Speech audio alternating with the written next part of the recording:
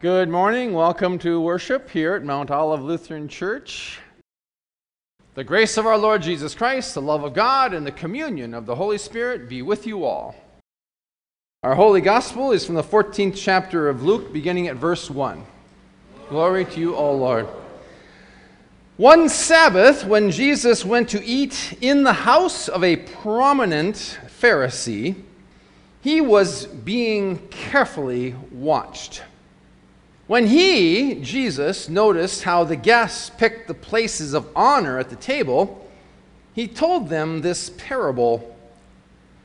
When someone invites you to a wedding feast, do not take the place of honor, for a person more distinguished than you may have been invited. If so, the host who invited both of you will come and say to you, "Give this man your seat." Then, humiliated, you will have to take the least important place. But when you are invited, take the lowest place, so that when your host comes, he will say to you, "Friend, move up to a better place." And then you will be honored in the presence of all your fellow guests. For everyone who exalts himself will be humbled, and he who humbles himself will be exalted.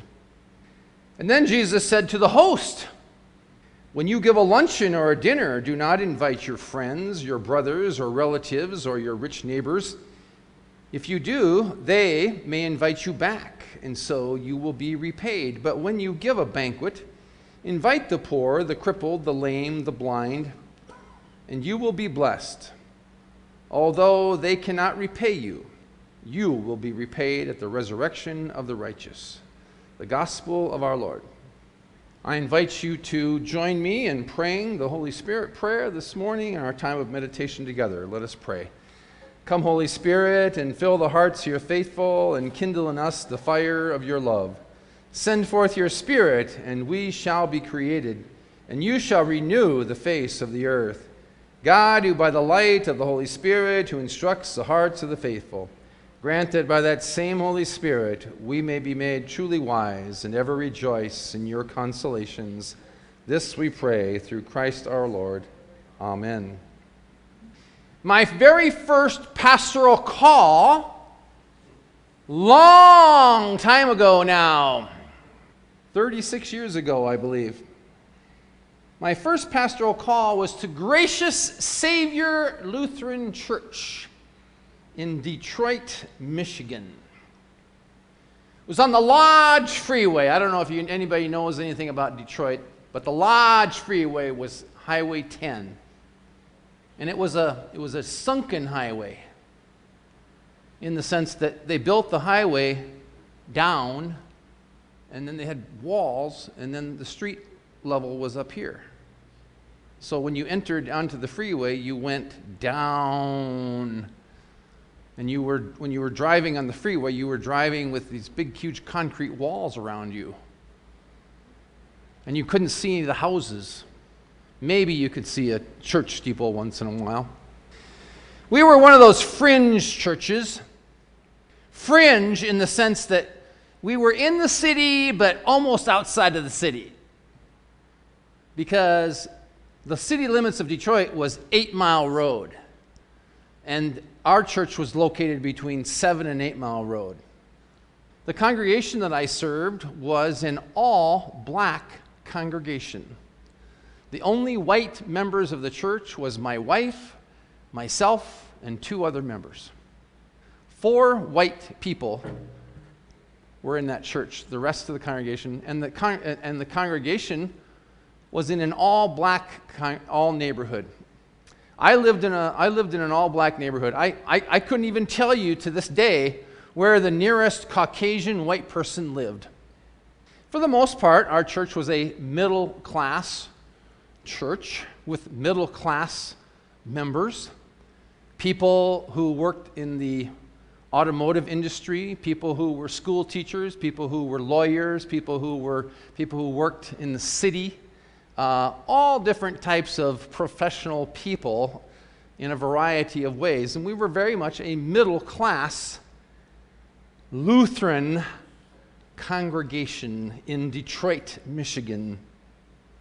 There was also in Detroit this coalition of ecumenical churches, which our church was not yet a part of, but I was very much interested in having us become a part of this ecumenical group of churches in the city of Detroit who were attempting to do something about people experiencing homelessness, especially in the wintertime. Because wintertime in Detroit can be brutal. Yeah, not quite as bad as South Dakota or North Dakota, but still, winter in Detroit can be pretty brutal. And these churches, multiple number of churches, they had coalesced to commit to providing housing for about 50 homeless people in their own church facilities for 1 week. For 1 week during the winter months. Now, some of the churches that were really gung-ho about providing this kind of assistance, they provided more than 1 week, but the idea is that all of these churches combined, nobody would have to bear the brunt of the load. You know, that this church would take a week, and then that church would take a week, and that church would take, you get the gist. Well, we were not yet a part of this coalition of churches, but I presented this idea to our church council. And I can tell you without a doubt, it was met with significant resistance and hesitancy and fear and skepticism. And yet I kept being persistent. I kept prodding, I kept nurturing, I kept encouraging the church council that we really have to do this and be a part of this coalition of churches. It was the right thing to do. It's something that Jesus would challenge us and invite us to do. What did he say in Luke 14:13? When you host someone, invite those who are poor, maimed, lame, or blind, and you will be blessed because they cannot repay you. Well, after several months, reluctantly, apprehensively, our church council agreed that we would do this. And so we began the process of organizing. We got our scheduled week, and we started organizing, and we started planning. And of course, one of the things that we did during that week when we housed these 50 people in the basement of our sanctuary, in our fellowship hall, is that we provided them with an evening meal, which means that we had to have people bring food and cook food and, all that stuff that had to do with food preparation. We all know what that's about here. And we also provided them with a breakfast every day before we sent them on their way for the day. When the week was concluded, and we had finished hosting this group of homeless people, something very interesting happened in our church. There was a whole new attitude. There was a whole new perspective from the membership of the church. Because as they spent that time with these 50 homeless people throughout that week, those people became our guests. They became human beings to us. They became people that we got to know. We had conversations with them. We got to know their stories. We got to know something about how it got to the point where they were actually experiencing homelessness. And we began to treat these people with dignity, and we provided hospitality to them. And we began to realize that they had a shared humanity with us. And yet they had absolutely nothing. They had nothing to repay us with other than simply their gratitude and their thanks. And after that week, a number of people came up to me numerous times in the weeks later on, and said that that was one of the most meaningful things that church had ever done. Someday I'd like to go to Africa. I've never been to Africa. I've had a few opportunities to possibly go earlier in my life, but I did not go.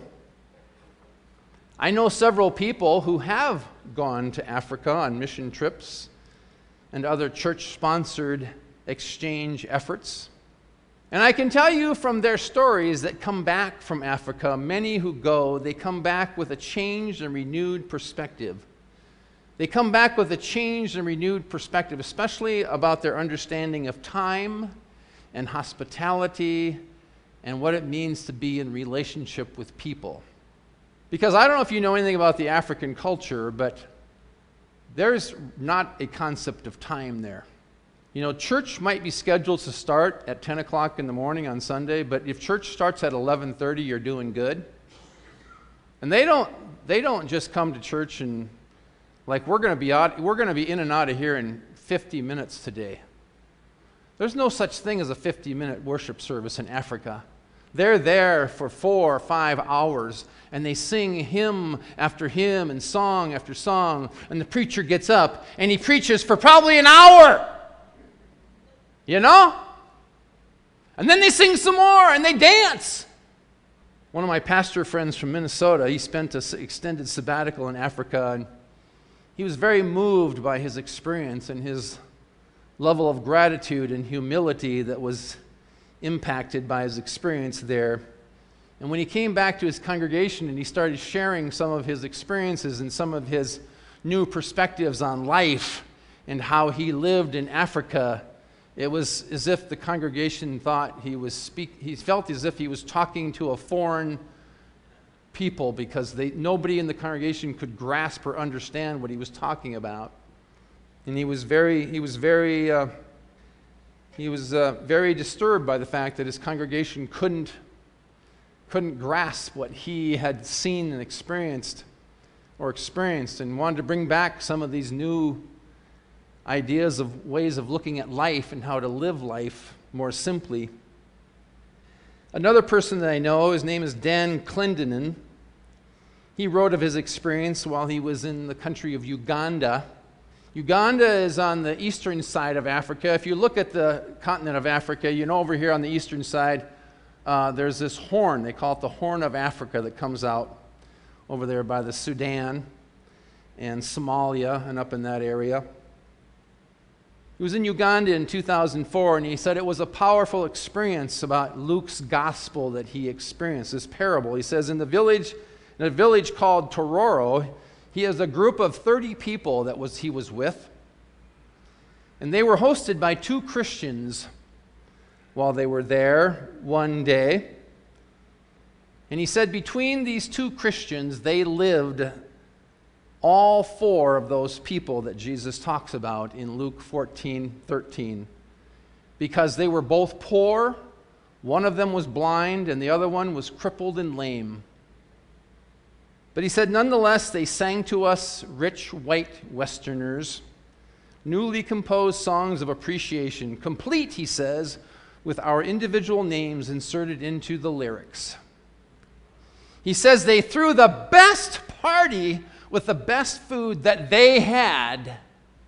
And he further reflected, he said, for them, food was a metaphor not of power or envy or social honor, but rather of joyful celebration of the God who exalts the humble and humbles the exalted.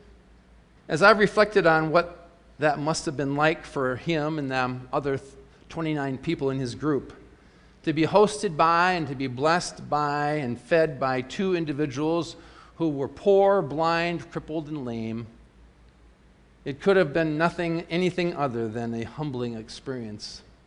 One of the things that I have observed in life, I don't know if it's true for you, but one of the things that I have experienced in life is that people who experience or live through a certain kind of hardship, whether it be physical, emotional, economic, social, mental, people who have experienced or lived through some form of addiction or disease, or in some cases, even abuse. The thing that I have found to be true amongst many of them is that those people, because of the experiences that they've gone through, they have a greater ability and they have a gift to be more compassionate and to walk alongside of and accompany others who are facing some of the same hardships, some of the same struggles, that they themselves are encountering. I think there is something to be said about a shared experience that connects us to one another. And I think, as I reflect back on that experience that we had in Detroit of hosting those 50 homeless people, there was something about that shared experience of hosting them and providing hospitality to them and getting to know them and finding them to be human beings that are struggling with some of the difficulties in life, that it caused a shared experience that connected us. I've seen that time and time again, and I know a number of people for whom that is true. I think for those of us, how can I even say that? For us who live in the United States, anybody here doesn't live in the United States? We who live in the United States, this great reversal that Jesus is calling us to live, it's almost virtually impossible for us to do, and it's almost virtually impossible for us to live. Every once in a while, we get just a little smattering, we get a little taste of it here and there. One of my commentary writers says that God is the great reverser of our priorities. God is the great reverser of our hierarchies and our social order and our social values. He says that in our country, there is no end to the game of who is in and who is out in the American culture, because that's the game that you and I are always playing. And yet God calls us to a different game where everything is reversed. Our priorities, our hierarchies, and our values. One of the things that we see in Jesus and his relationship and in his mission, and maybe Jesus could get away with it because he himself was a homeless person in a certain sense. Maybe he could just get away with it because he didn't have to deal with all that hierarchical stuff. But one of the things that we see in Jesus and his ministry and his mission is that he was continually engaging, he was continually encountering and inviting people who were on the fringes of life, people in the margins, he was inviting outcasts of society and the poor and the sick and the socially undesirable. Yeah, Jesus hung out with the riffraff, folks. He truly did. The Bible is full of stories of Jesus hanging out with the riffraff. In light of our gospel passage today and from our table manners perspective, if you want to look at it that way, Jesus is turning the table upside down. Following Jesus is not about quid pro quo, and that's the kind of lives that you and I live. We live quid pro quo lives. I give you something, you give me something in return. I give you something, you give me something in return. That's quid pro quo. That's the way our society operates. And yet Jesus is calling us to a much more profound way of living, and it's hard to do because it's not about inviting only the in crowd who will eventually reciprocate and return the favor or the invitation on a later date. Kim and I were over at a home about 2 weeks ago for dinner. And as we closed out the evening and as Kim and I were about ready to leave, we said, well, we'll have to have you over to our house sometime. Quid pro quo. Perhaps one way of looking at this great reversal of table manners that Jesus is inviting us to live into is to, next time we have a party, let's just think about, next time we have a Thanksgiving dinner, let's think about having all the children sit at the head table. And let's consider sitting at the card table in the other room. Because we all know what that was like, don't we, growing up as a kid? Because grandpa and grandma and great-grandma and great-grandpa and mom and dad and all the aunts and uncles, they all got to sit where all the fine china was and where all the golden ladles were and the gravy scoops and all that stuff. And we, the children, we got to go in and kind of pick at what we thought was okay for us to eat, and then we got to run off to the card table in the other room. The next time we have a banquet, let's invite the children to go and eat at the table with the fine china.